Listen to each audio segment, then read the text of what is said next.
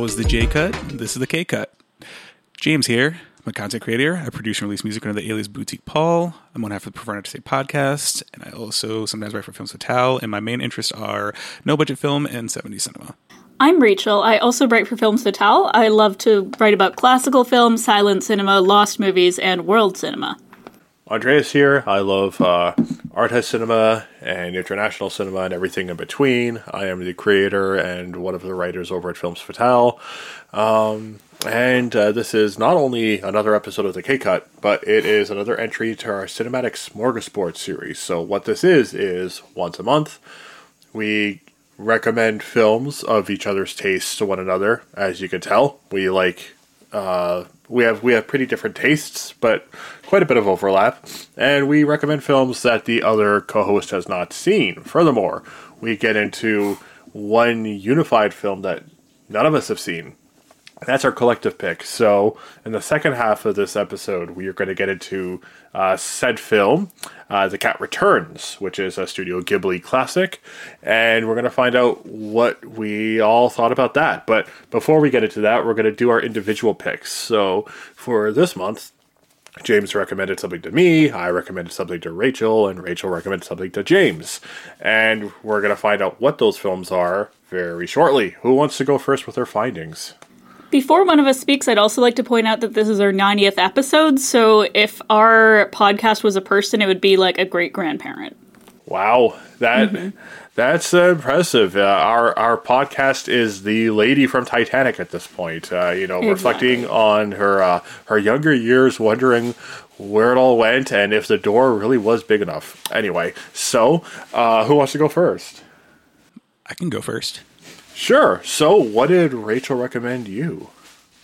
Rachel recommended me the 1948 Italian neorealist classic Bicycle Thieves. Wow. What a great, powerful way to start this episode. What did you think?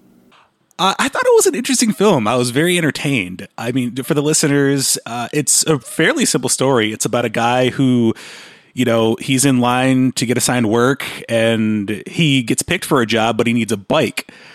But the problem is he doesn't have his bicycle because he had to pawn it for money. So he ends up talking to his wife. They go get it out. And when he's on this job, while he's not paying attention, because obviously he's doing work, someone takes the bike and runs off.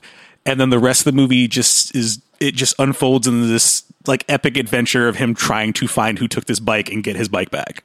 Yeah, you basically summed it up. Did you enjoy the film? Yeah, I thought it was pretty fun. I mean, it got ridiculous at times, but it's just really interesting that they were able to take something so simple and expand it into something for an entire feature. I mean, the whole time you're kind of like wondering like, what happened to this bike? Where is it? Because the way they go about it is interesting because they actually go to like a marketplace where they have like bikes and bike parts to see if someone parted it out and sold it. And then, there's a couple other places they check. And then it all kind of culminates into him, seemingly falsely accusing somebody who slightly looks like the person who took it. And it just the way it escalates was really fascinating. Yeah, and it becomes the whole center of this person's existence because obviously, since it was 1948, Italy was in economic dire straits at that point as a result of the war. And neorealism really grew out of those struggles, and I think this is a very fine example of that particular subgenre. I also really enjoyed the dynamic with the main character and his son. Oh, yeah. Because his son's with him the entire time, and he actually helps him. Like, he's the one who, like, fixes the bike often, so he knows more about the bike than, his own dad. So it's like he's kind of along for the ride and, just seeing how everything gets played out, and it's just like, wow. And in the end, he learns that life is disappointing. That's not a spoiler, just... Yeah. That's Italian neorealism for the most part. I adore this film. I've seen it a number of times. It's interesting that you label it as fun, because I do know that Vittorio De Sica, the filmmaker, is known for having some of the most depressing films ever created. Like, Umberto D is even more depressing than this, and then you have Two Women, which is Sophia Loren's big Oscar-winning moment, which is like, again, just completely devastating. But he's also known for something else which isn't talked about nearly as much. Some of his lighter stuff, like Yesterday, Today, and Tomorrow. And then there's also his Palme d'Or winning film, Miracle in Milan, which incorporates a lot of like fantasy elements into the whole neorealist experience. So It's interesting that he picked up on maybe some of the warmer elements of Bicycle Thieves, because that's often chalked up as being, again, a very heartbreaking film, if anything. Oh, right. Well, I think it's more fun. It's one of those instances where, despite being a simple concept, which, you know, if anyone else might have done it, it could have been rather bland, it does enough to keep you interested with the different like characters and settings that they kind of go through. Because, you know, one minute they're in the streets, then, you know, next minute he's in a church questioning somebody, you know, which is kind of in poor taste because, you know, when they're having mass and he's like, hey, who took my bike? Well, I feel like Vittorio De Sica is really good at channeling the desperation of the citizens of Italy during these financial crises. You know, he's up there with Roberto Rossellini as well, and so many of the neorealist masters, which I would personally go with De Sica as like being the greatest of that movement. It's tough because. Yeah, I mean, a lot of things through these films are done through desperation, and a lot of it is symbolically said. You know, you pointed out how the son was a lot more with it when it came to like the technological advances or figuring out, you know, how to fix or repair said bike, and you know that's De Sica's way of basically saying, you know, we can't pit, you know, the different generations against each other. We need to kind of work together, get things done. But in reality, a lot of people were making moves of desperation in the same way that he was doing something that's really out of turn, you know, trying to interrupt a mass for this. Somebody did the same thing to him. They stole his bike. So, you know, there's a lot being said here. Agreed. James, how much did you know about Italian neorealism going into this? I didn't know much, but it's always kind of been on my radar because it's often brought up, you know, within my interest of like low budget film. Like Italian neorealism is kind of like underground film before underground film was a thing. Yeah, that's pretty much what it is. I feel like, Rachel, correct me if I'm wrong, a big reason why you might have picked this for James, who loves, you know, the indie cinema stuff, would a lot of that have to do with the fact that these were not professional actors that were selected for these parts? Yeah, low budget, non-professional actors, this sort of deep realism that they were trying to achieve. I felt that would all appeal to James with the independent film thing. Yeah, it definitely, you know, and this one has always been kind of on my radar of one that just comes up as far as, you know, like older films that are more lower budget. So it was like, you know, like I said, the Smorgasbord is always a good opportunity for me to watch films that I've always mean to, but just never get around. And just all the time, you guys seem to like pick the ones where I'm like, oh, I've been meaning to watch this. And I'm glad I did. It's definitely, you know, I like watching these films. It's like I've never really been that big into classic cinema, but I found that if I watch older films, I understand newer films better because, I mean, the succession of inspiration. I totally get that. There's so many things that you think are kind of old and overdone, but when you see when they originally happened, you're like, oh, yes, this was a game changer. Like seeing this, it, like French New Wave makes even more sense now that I've kind of seen what Italian neorealism has brought to the table. Yeah, I'd also recommend to any listeners the film Rockers, which is a Jamaican film. We brought it up when I initially assigned this, but it's pretty much a similar story to Bicycle Thieves, but it's set in Jamaica, and it's also kind of a reggae concert movie at the same time, and it uses a lot of the same style as Italian neorealism, so any film fans looking for something kind of new, that's a good one. Yeah, I feel like that's a great recommendation and a great callback as well. Mm. Alrighty, well, what about you, Rachel? What were you suggested by me? And please, for the love of God, please tell me that it was okay. Okay, so yes, I was assigned L'Âge d'Or by Louis Buñuel, and Salvador Dali was involved in this one too. And watching it, it occurred to me that Buñuel was absolutely that little kid in your second grade class who was a little too into bugs. Yeah. Like, oh my god, this movie is crazy. It's, you know, it's not quite as out there as in Chien Andalou, but it is highly surrealist. It's all over the place. I don't even know where to begin to describe the plot, but there's, like, scorpions, there's body horror, there's disrespect for the institutions like the upper class and the church, all kinds of stuff all over the place, and essentially it's a couple who are trying to make love. And throughout this film, they just keep getting thwarted in all kinds of weird ways, and then it goes kind of off the rails. Although really it did kind of start there in the first place. It is the kind of film where it is in its own universe and you are expected to adapt to it rather than most films, which are the other way around. It's very discombobulating, but I think that film fans should check it out. Yeah, it's interesting because on one hand, I would absolutely place Louis Buñuel in my top 10, certainly in my top 10 favorite filmmakers of all time, but possibly in my top 5. Possibly. It's a tough ranking. On the other hand, though, when you were describing it as a very savage film, angry about the aristocrats, trying to, put people into these purgatories where they're like suffering and they can't do like a simple act of pleasure or something that brings them joy. And there's bugs and there's scorpions and weird stuff happening. I was like, damn, he's done that a lot, hasn't he? Are you describing L'Age d'Or or Exterminating Angel or Discreet Charm? That happens a lot with his films, but I don't mind. Say what you will about the man, but he is thematically consistent. Yeah. I feel like L'Age d'Or, I discovered that when I was doing my decade's work for Films Fatale, and I was like working backwards, and I was like, I need to see this film because he kind of took a hiatus until the decade afterwards, and he wasn't, I just said what I said about him, but his 40s and 50s stuff is quite different than his super hyper crazy surreal stuff from the 60s and 70s that just went fully overboard. But those are more akin to Un Chien Andalou and this film, but I wasn't aware of that, so I actually think this is like one of my favorites of his. I don't know how you feel, but completely unhinged. And it's not quite as strange as Un Chien Andalou, but it's interesting to see what he was doing with his first feature of this sort. Yeah, he did kind of go almost conventional for a little while. Or like realistic, kinda. Yeah. Let's say. I will say that I think L'Age d'Or is just the teeniest bit calmer than Un Chien Andalou. Like, there's nothing like that one famous shot everyone knows from Un Chien Andalou. So if you were kind of put off by that film, I wouldn't let that put me off of L'Age d'Or.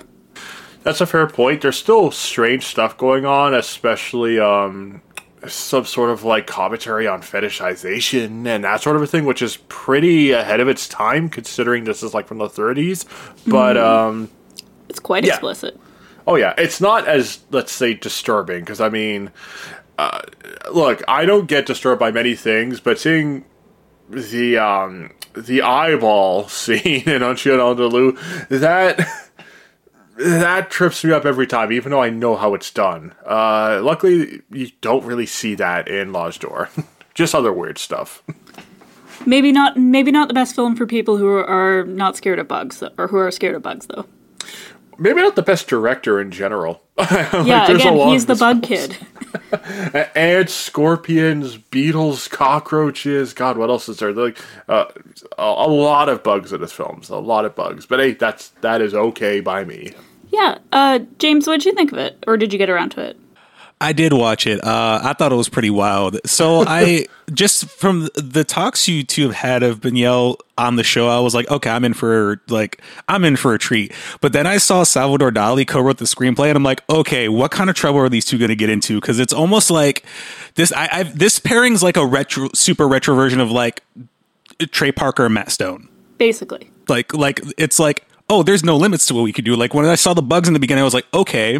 And then it started to progress, and I'm like, okay, what exactly is going on here? Because they kind of had like this weird, like it was like bugs, and then like I forgot. The deaths of the major cans, is that what they were called?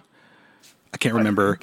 People in the beginning, and then they're like, oh, history progresses, and then we have a whole society now. And I was like, oh wait, what? And then it kind of goes into its like actual story, and I'm like, what is going on? I thought some really interesting like camera work and like editing for the time. Like they definitely try to push the limits of what they could at the time.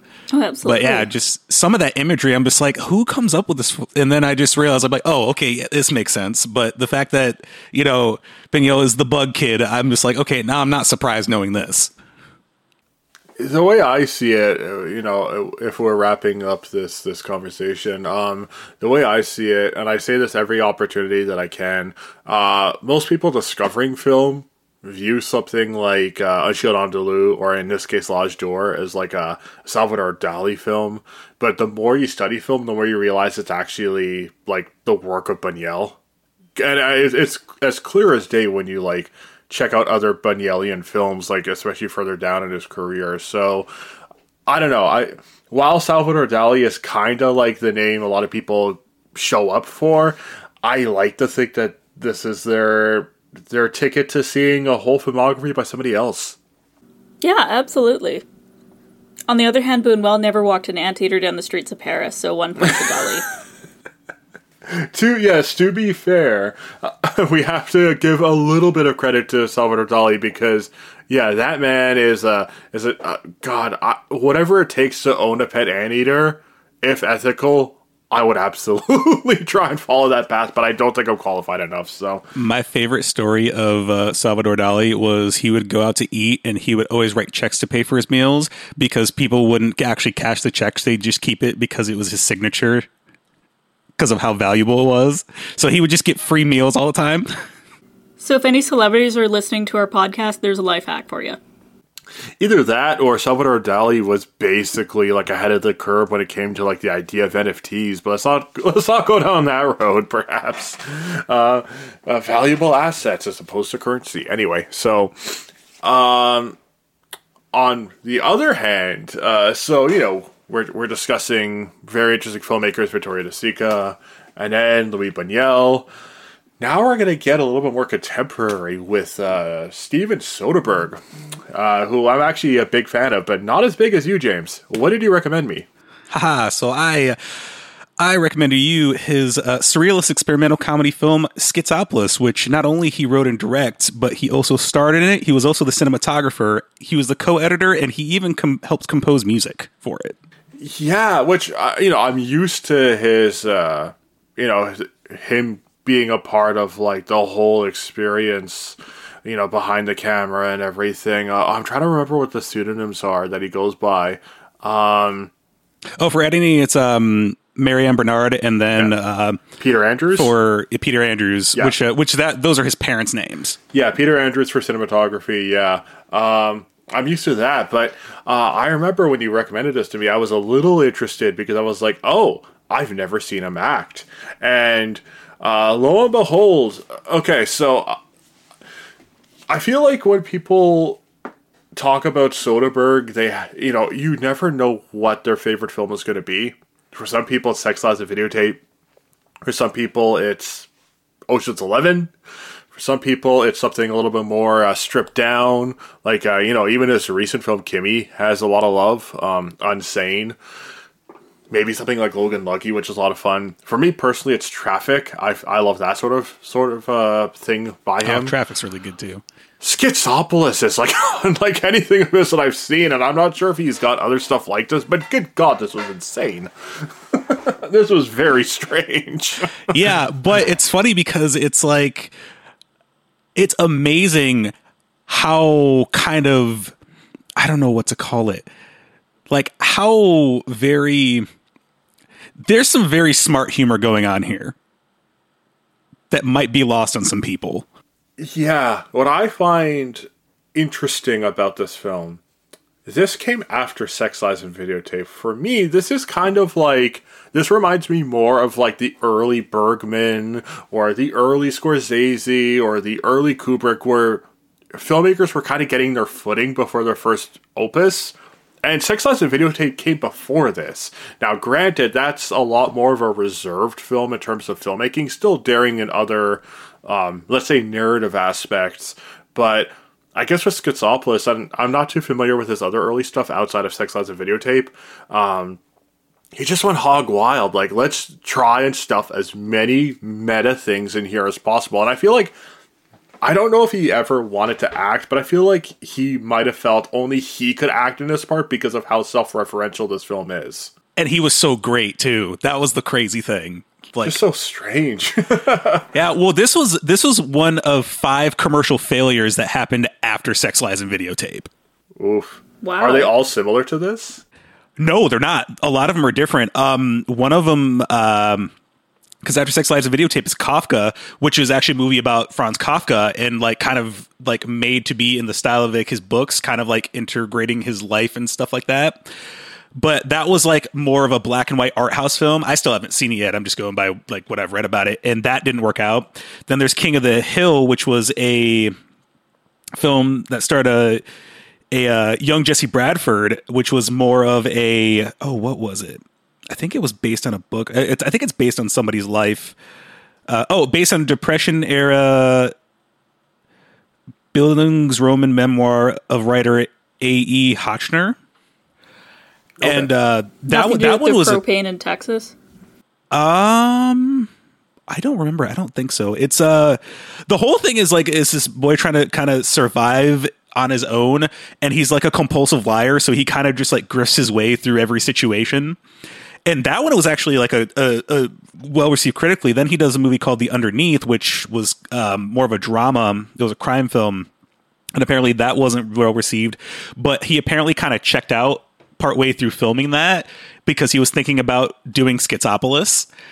Because I actually there's a book that I read that was I forgot what the book's called, but it's half of the book is him in the kind of like working, kind of thinking of this project and working on other things because of how everything's been going. He's trying to figure out a way to get himself back out there, and the other half is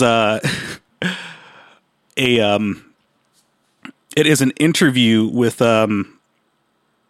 Richard Lester.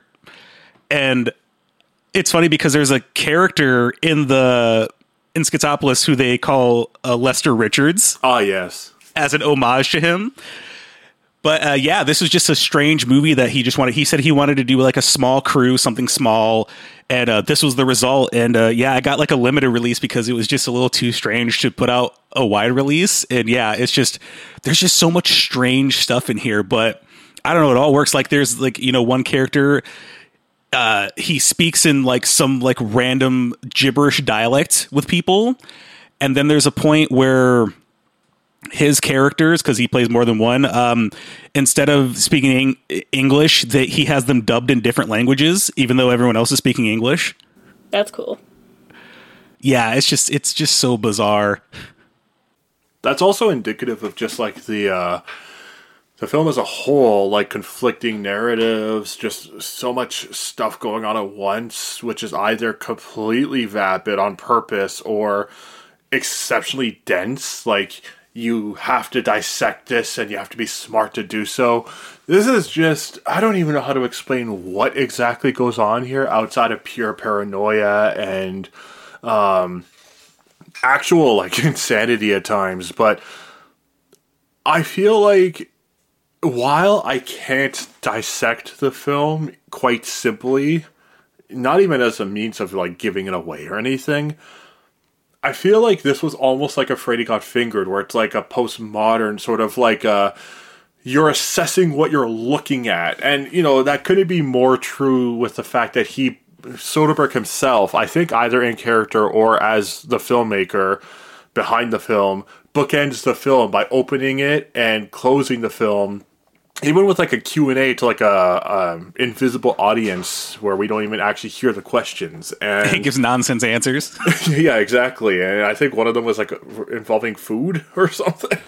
Well, there's two particular things that I thought were absolutely hilarious. So Steven Soderbergh's main character, there's a point where he goes home to his wife and they only speak in template. So he walks in and says, "Generic greeting," and the wife goes, "Generic greeting returned." And then they just speak in like almost like Mad Lib speak. But it's also really interesting because the person who played his wife is actually his ex-wife, Betsy Brantley. Oh, interesting. And they also play with duality because each of their characters has a doppelganger. Okay.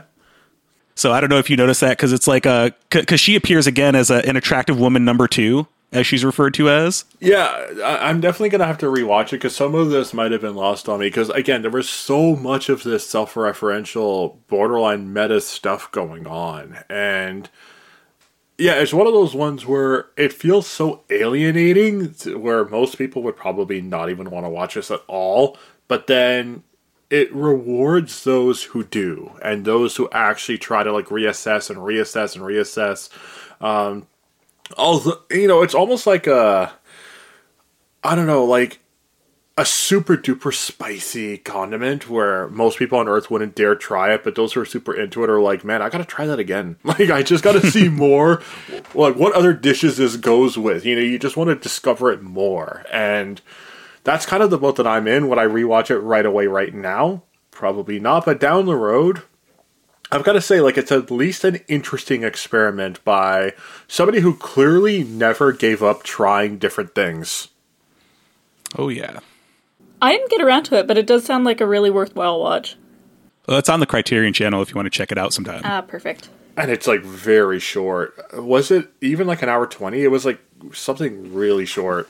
No, I think it was around 90 minutes. Maybe 80, okay. Maybe 80 something minutes. It was close to the 90 mark. It's 96. Okay, apparently it didn't even really? feel like that. Yeah. It went by so fast because you were having fun, obviously. Fun, or I was trying to just like wrap my head around what was going on. It's just such a frantic, neat experiment. Yeah. Yeah, I don't even know what to liken this to. It's just very different. I gotta keep you on your toes with these suggestions. Yeah, but at the same time, you could kind of do that with any Soderbergh film. Like, you could, like, put them all, however many, like 40-something, in a hat, pull one out and be like, all right, side effects. Is this going to be anything like Magic Mike? And the answer is no, even though it came right after. Or it's like, all right, time to do the girlfriend experience. Is this anything like The Informant? No, even though those are also back-to-back. So it's like, you just never know what you're going to get with this guy. And I like that. And even those 4 films I just brought up, none of them are like each other at all. So, or like how Traffic and Aaron Brockovich came out in the same year. Because he'll just do that.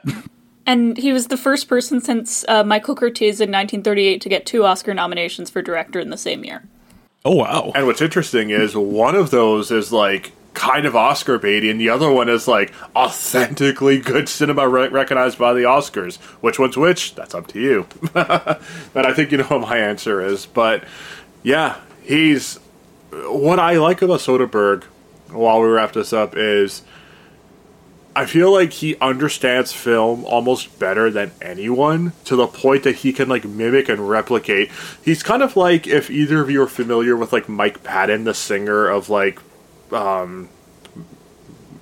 Bungle or Faith No More or Fantomas. Yeah, I know who you're talking about. Basically, this guy who could do metal screaming, operatic singing, pop vocals, like he's a Backstreet Boy member, rapping, beatboxing. He was on Bjork's album Midjula as a beatboxer. This is a guy of like 1,000 voices. Soderbergh's kind of like the filmmaker of 1,000 different gazes. Kind of.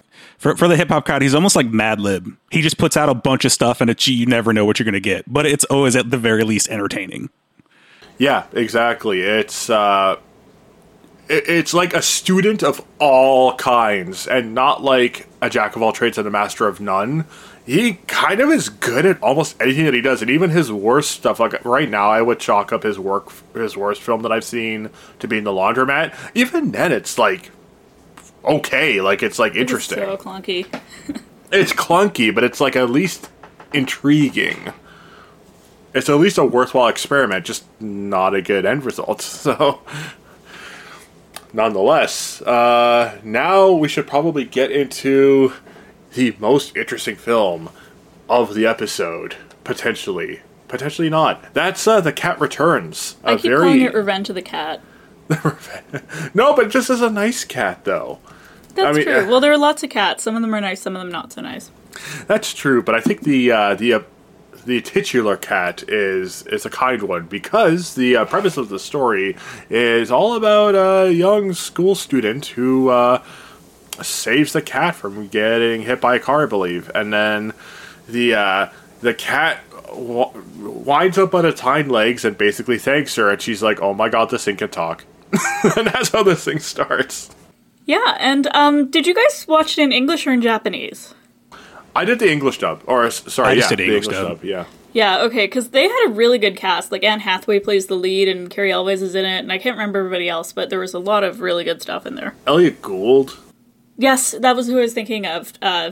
Ross and Monica's dad. Yeah, and then what this ends up being is like kind of like a portal into this world where cats are kind of doing everything in humanoid form, and there's like this little cat society, and Yeah, and she's expected to now be part of this world, and naturally she's not having that, so the rest of the movie is just her trying to get out of it, basically. And they have some adventures along the way, but I don't want to get too much into them. it's interesting because so much happens, but at the same time, the plot itself is like very basic. Girl enters cat kingdom, and then this is what happens. Like, And it's a very short film. maybe this is what I was thinking of when I was referring to Schizopolis. This is like actually less than 80 minutes. Yeah, this was 75 minutes. Very brisk. This film is so much fun, though. So it's actually interesting because I didn't know this going into it. I was actually, I think, John, faithful listener and a mutual friend of Andres, and I. Oh, yes. He messaged right away. He's like, "Oh, I like The Cat Returns." He's like, "It's not my favorite Ghibli film, but it's a good one." And then he let me know it's actually a spinoff of a prior film they released called Whisper of the Heart, which I had not seen. Oh. I didn't know that. So I actually watched it. I watched that before, and it actually made me appreciate it a little bit more because in Whisper of the Heart, the Baron is actually just a statue in Whisper of the Heart, and the main character by the end starts writing a book with the character of Baron. Also, it's also voiced by Carrie Elwes in that also. That makes way more sense now, because, yeah, the end result of The Cat Returns is a little thin, so... Yeah, The Cat Returns is like good, but it reminds me a lot of other Ghibli films, particularly Spirited Away, but not nearly as profound. Where Spirited Away is, yeah, it's almost like Spirited Away is also kind of a very basic plot, but at the same time, what happens is just completely hypnotic and just spellbinding. With The Cat Returns, it's neat and interesting, but that's good to know because I actually did not know that, and I feel like, especially if that's a follow-up, I can only imagine Whisper of the Heart is probably more substantial. It's also interesting because the person who directed the film, Hiroyuki Morita, it was his only film for the studio that he directed. Oh, wow. Yeah, so I found that really interesting. It was like he did this one and then just never directed a film for the studio again. But yeah, I don't know. It was fun. It was more like, it was almost like a really good TV movie you'd see on like a kids animated network. Exactly, yeah. It had a very similar vibe. Either that or like an elongated short or featurette. But I don't know. I just thought it's like this, like if you want something fun to watch, throw it on. Yeah. Especially if you like cats. Yeah, when it comes to Studio Ghibli, it's not the very first film I would ever recommend people to watch, but if you're a big fan of Studio Ghibli, I would say give it a shot because it's at least a piece of that magic, but not the source of the magic of the studio. Agreed, yeah. I mean, I personally don't have too much more to say about it outside of it being pleasant and well animated. Anybody else? No, that's pretty much it. It's worth a watch, but I wouldn't seek it out with huge priority. I like that it was fun, and it's like, I like when we don't have such heavy films every now and then. Uh-oh, well, on that note, before we get into some other heavy films, potentially, I could be wrong. Rachel, where could our listeners find us? Okay, so we are on Facebook, Twitter, and Instagram under the K-Cut, and I usually say our cinematic smorgasbord picks here, but it's time to change over. Ah, yes. We're gonna get into the final portion of this episode. The shortest, but the one that we look forward to the most. It feels like Christmas every time. This is where we find out what we're gonna watch next, and I believe the communal pick is... I believe the collective pick is chosen by James this month, correct? Yes. That's right. Okay. Well, we'll save that for last. Who wants to find out their individual pick first? Me.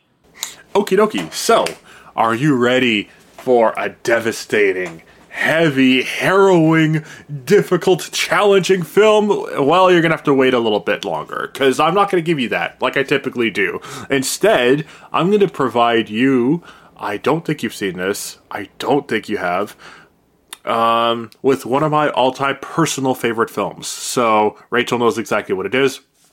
Rachel, your love of Katharine Hepburn on this podcast is warranted, but I feel like it outshines my personal favorite Hepburn, so that's why I've got to bring her back into this a little more often. So, James, I don't think you've seen this. Have you seen possibly the most fascinating genre bending of all time, Charade?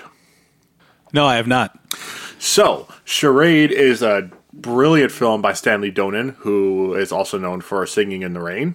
And this film is a brilliant mashup of a romantic comedy, a murder mystery, like actual, like interesting whodunit dynamics, screwball comedy, and so much more. So what you get here is not just a piece of everything. It's a full-on murder mystery, a full-on screwball comedy, a full-on romantic falling in love story. And it stars Audrey Hepburn and Cary Grant, who are two of the greatest performers of all time. And to wrap up on this note, it is known as the greatest Hitchcock film that Hitchcock himself did not direct. While that actual claim, you could debate, it was still made about this film. So you're getting Charade by Stanley Donen. When it comes to lighthearted stuff, it's possibly my own personal favorite. Okay, what am I going to watch? You were going to watch Amanda Carnell's Same Blood. Have you ever seen it? Sammy Blood in English. I actually have to look into this. Didn't you recommend that recently? I've recommended it at some point, but I've never assigned it. I don't think I've seen this. No, I haven't seen this. Okay, yeah, it is a very famous film that came out a few years ago and got worldwide attention. And it's about Sami history in Sweden, which is not always the happiest topic. But I think you'll find this film very interesting. You know me, I love Scandinavian and Swedish cinema, so I can't wait for this. All right, so I guess it's my turn. Alrighty. So, I've decided to give you your own Steven Soderbergh experience. Oh boy. Yep, I'm actually going to be assigning you a film called Grey's Anatomy, not to be confused with the long-running drama. Wait. He did a Grey's Anatomy and a King of the Hill? Yes. Okay. He is quite prophetic when it comes to American television. Cool, okay. Well, tell me a little bit about Grey's Anatomy, the movie. Yeah, it's actually a dramatization. It's a film version of a dramatized monologue by actor and writer Spalding Gray. Okay, I'm down for this. Yeah, it's. I thought it might be interesting because I thought, Schizopolis would appear kind of like to the more artsy stuff that he likes, and I feared this would kind of appeal to the theater kid in you because it's literally just like it's a monologue with like different sets and just kind of different things happening. That sounds wild. Is it on Criterion or anything? Yes, it is. Actually, both Schizopolis and Grey's Anatomy were released by the Criterion Collection. Perfect. So I believe they both are on the channel. Yeah, he actually shot it. He shot it in 10 days in January 96, and it was during a break when he was in pre-production for Schizopolis, because, he's, like, super prolific like that. Sounds like a good choice. Fantastic. Alrighty, so, yeah, speaking of choices, what are we watching as a collective pick? Yes, I'm going to, because my last, as you know, I've been kind of doing things in stylistic trilogies, so we're all going to be watching a Steven Soderbergh film for the first time. Ooh. And I decided to go with the film Out of Sight, which was released after Schizopolis and Grey's Anatomy and was kind of his big comeback and really set up his dominoes for the rest of his career. It's a crime comedy film that stars George Clooney and Jennifer Lopez. Oh, I've heard of this one, but I never actually saw it. I was molecules away from having seen this when I was doing all of my research. I just missed the cut. I'm very stoked because for a number of reasons, I've wanted to see this. First off, I've heard it's one of the better Jennifer Lopez performances. Secondly, it's his comeback, Steven Soderbergh. Thirdly, the Michael Keaton character in this film actually also appears in Jackie Brown. It's because it's the same character because both movies were adapted from novels by the same author. Okay. Yeah, so I always felt like that part of the Jackie Brown experience was missing, which I know is not important at all, but still. Yeah, Quentin Tarantino actually made sure that they were able to just use the character for free. Oh, amazing. Well, that sounds promising. So, anything else to say about the Smorgasbord before we wrap things up? I'm looking forward to my movie. I don't know, these make for the most interesting movie marathons. Oh, yeah. And if you want to partake at home, first off, thank you for listening. Secondly, you've got a little bit of homework to do. So you're going to be watching 2 films by Soderbergh, Out of Sight and Grey's Anatomy, which I'm sure, akin to what we said earlier, are probably so starkly different from one another that you wouldn't even know it's the same filmmaker anyway. Furthermore, you've got the Swedish film Sami Blood from a few years ago, and you've got Charade from back in the 60s. Charade being one of the films that fell for the legal loophole of Hollywood, where it's kind of available everywhere, legally, for free. So, should be easy to find. That was the K-Cut. We are going into the L-Cut.